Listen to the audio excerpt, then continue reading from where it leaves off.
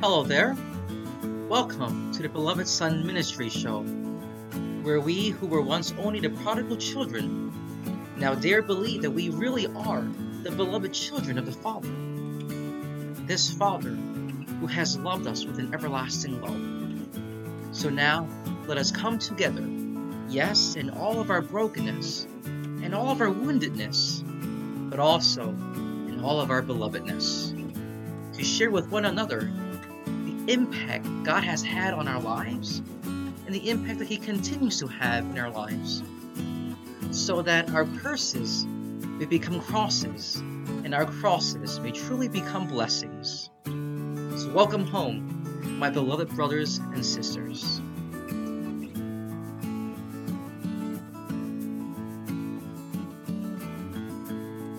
Hello, brothers and sisters. Happy birthday. Maybe you're wondering, well, why am I saying happy birthday to you today? Because it's not really my birthday, right? But it is.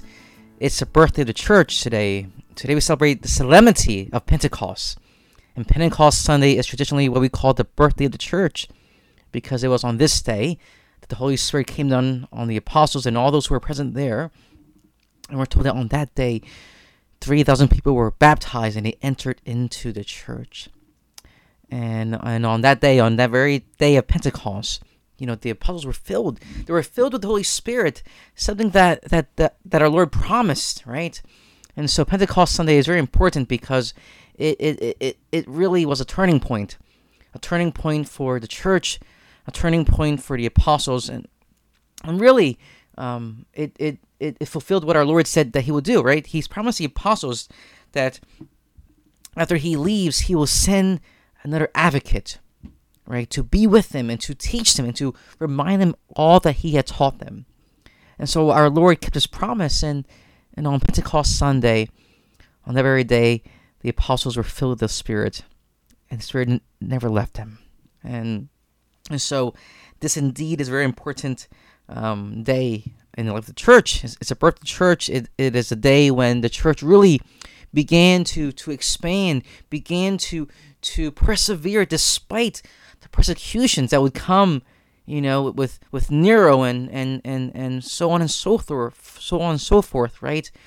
That on this day forward, the apostles knew that the Lord's words would come to fruition, that all nations, right, will hear the good news, that they were to proclaim this good news and to baptize people from all nations, despite any hardships, despite any obstacles, despite any persecutions. And they knew they were able to do this, and they were able to do this because it did not come from their own. It came from God. It came from the Spirit. If we put ourselves back to 2,000 years ago, to the upper room, just days and weeks ago, these men were hiding. They were hiding behind closed doors in the upper room, afraid of the Roman soldiers, afraid of the Jewish leaders, afraid that they would be persecuted, afraid that they would be imprisoned, just like their leader was. And then in today's gospel, we hear again that passage where the Lord says, he goes through those locked doors and He says, "Peace be with you." And then He breathes on them, and then our Lord gives them the Spirit. But then of course on Pentecost, on today, is when they really receive it fully, right? That peace, right? It's almost as if the Lord, when He appeared to them in that upper room after His resurrection, it was like a little glimpse, a little preparation for the apostles for when the Holy Spirit will descend upon them on the day of Pentecost, right? And our Lord says this to them. Jesus came and stood in their midst and said to them, "Peace be with you." When He had said this, He showed them His hands and His side. The disciples rejoiced when they saw the Lord. Jesus said to them again, "Peace be with you. As the Father has sent me, so I send you. And when he said this, he breathed on them and said to them, receive the Holy Spirit. Whose sins you forgive are forgiven them, and whose sins you retain are retained. What a powerful and important moment for us.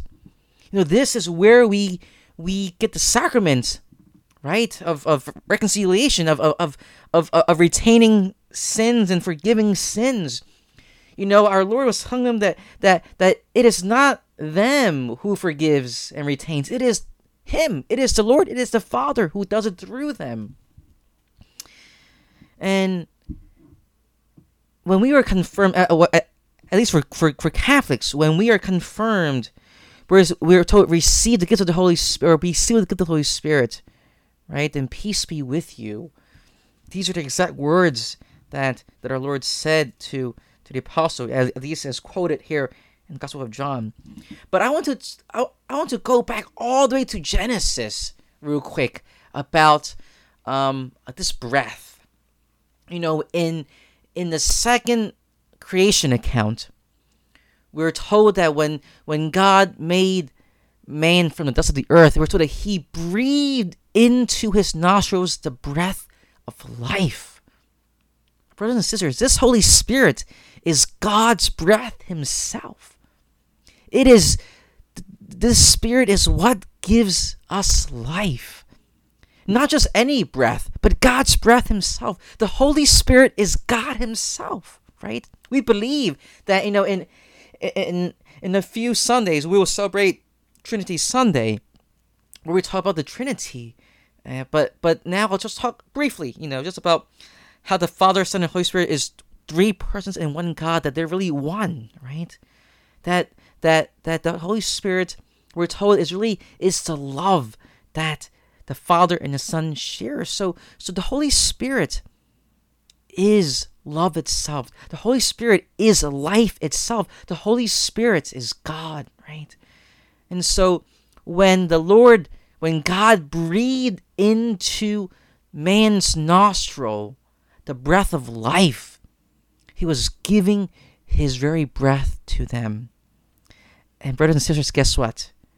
The Lord has breathed into our nostrils too. We are a living being because we have the breath of God within us. How precious, right? If we really think about that we are alive because of God's breath, how much more seriously will we take our lives? How much more precious will we be able to see how life really is, ours and others? That each living being, whether they are our enemies or friends, or more importantly, even those who are unborn, that God's breath resides in them, in us, in you and in me. How much more,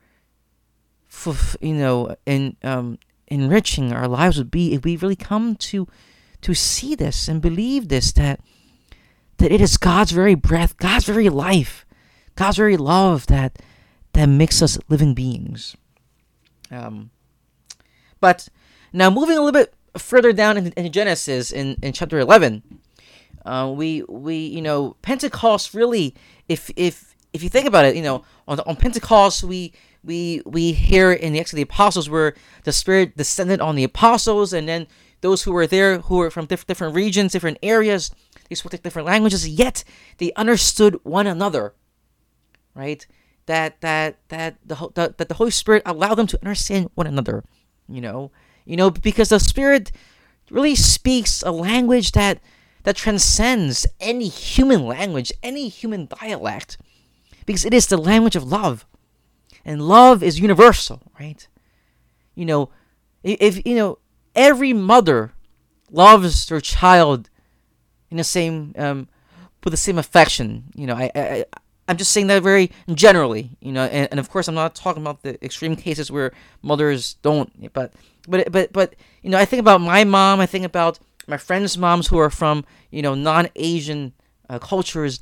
They love their children with the same unconditional love that they want the best for their child. They love them, And mothers, they share this love. They understand this love, even though they may not understand one another's language. But mothers share this universal language, and that's the language of love. And Holy Mother Church, we share that language too. That all of us, and that's the beauty of the church, right? That wherever we go, and we attend Mass, we may not understand the language that's being spoken, but we know what's going on. We know that the Eucharist is being confected. We know that when the priest holds up that host, that is Jesus. We know that because the language of the church isn't just a human language. It's not English, it's not Latin, it's not Greek, whatever. It is the language of love, a language that isn't humanly linguistic, if you will. It is a language that transcends all human barriers. The language of God, the language the Holy Spirit comes to speak to us, is a language of love. And that is in contrast, if you think really, with the Tower of Babel, right? In Genesis 11, we have this account of the Tower of Babel, where we told, if you went to the Vigil Mass, you would have heard this in the first reading. So this is what it says. It says, the whole world spoke the same language, using the same words. And they said to one another, come, let us mold bricks and harden them with fire. Come, let us build ourselves a city and a tower with its top in the sky, and so make a name for ourselves.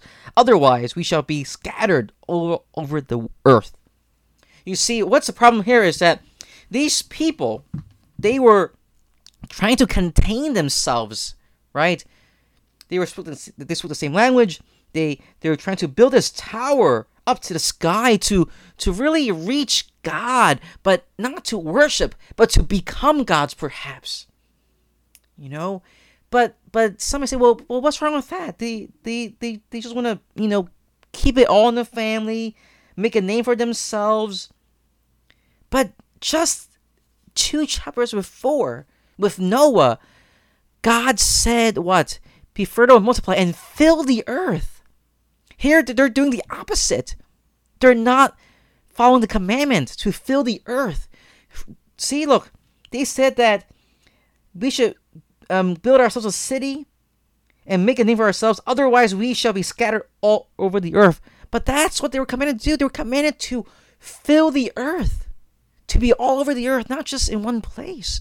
So we can see here that already, again, just after the flood, some generations later, now they're already doing the same thing, trying to not follow the commandments of filling the earth. And that is the exact opposite of the thing that we celebrate today, the Pentecost, where they may be gathered together in one place, but now with the Holy Spirit, they can now go back to where they came from. They may go back to their homelands and spread this good news. And the apostles now have the courage and the grace and the strength to go to India, go to Rome, go to all these places that they never would have been if the Spirit didn't come. Because if they remained in that upper room and locked behind those doors, they wouldn't have. The church wouldn't be what it is today. But because of the gift of the Holy Spirit, we have the church. And that is why, brothers and sisters, today we celebrate Pentecost, the birthday of the church. That because of this gift, the gift of the Holy Spirit, it reversed the waywardness of the Tower of Babel, who tried to contain and keep it to themselves. But now we see that they are now is for all people. Jesus came for all people. God is the God of all. And so Pentecost, my brothers and sisters, is a very important day for us because it shows us the universality of the church, and that Jesus came for all people. Whether you spoke Aramaic, Hebrew, Greek, Latin, whatever, God came for you. God came for you, and God came for me. And so, my brothers and sisters, today we celebrate a very important day, the birthday of the church, the day when our Lord's words to the apostles were fulfilled, and the Spirit and the Advocate came down. and this peace and the joy and the life that our Lord promised him filled their hearts. So my brothers and sisters, today we celebrate Pentecost, but tomorrow, on Monday, we begin the 8th week of Ordinary Time. But before that, there's this new feast day that the church celebrates, which is the Mother of the Church. How beautiful it is that the day after Pentecost, Pope Francis puts this feast day here to remind us that Mary is the Mother of the Church. Mary, was there with them. Mary was there with them at the upper room when the Spirit came. She was there, and she's the Mother of the Church, and we can go to her and ask for her prayers and intercession, because she is our mother, and Jesus will never say no to her mother. And so, my brothers and sisters, as we continue to celebrate this great feast day, this birthday of the church, and as we enter into Ordinary Time, let us always remember that there is nothing ordinary about Ordinary Time, right? Because the Spirit is with us. We are filled with God's love, filled with the breath of life, the breath that is God Himself. Let us live each day knowing this, that God lives within us. And now let us close with the prayer of the Come Holy Spirit. Let us pray. Come, Holy Spirit, fill the hearts of your faithful, and enkindle in them the fire of your love. Send forth your Spirit, and they shall be created, and you shall renew the face of the earth. O God, who by the light of the Holy Spirit did instruct the hearts of the faithful, grant that by the same Holy Spirit we may be truly wise and ever enjoy His consolations. Through Christ our Lord. Amen. Mary, Mother of the Church, pray for us. Until next time, stay well. Know that God loves you, that He calls you His beloved sons and daughters, and stay close to Mary, because she will always lead you closer to her Son. Until next time, God bless. Bye-bye.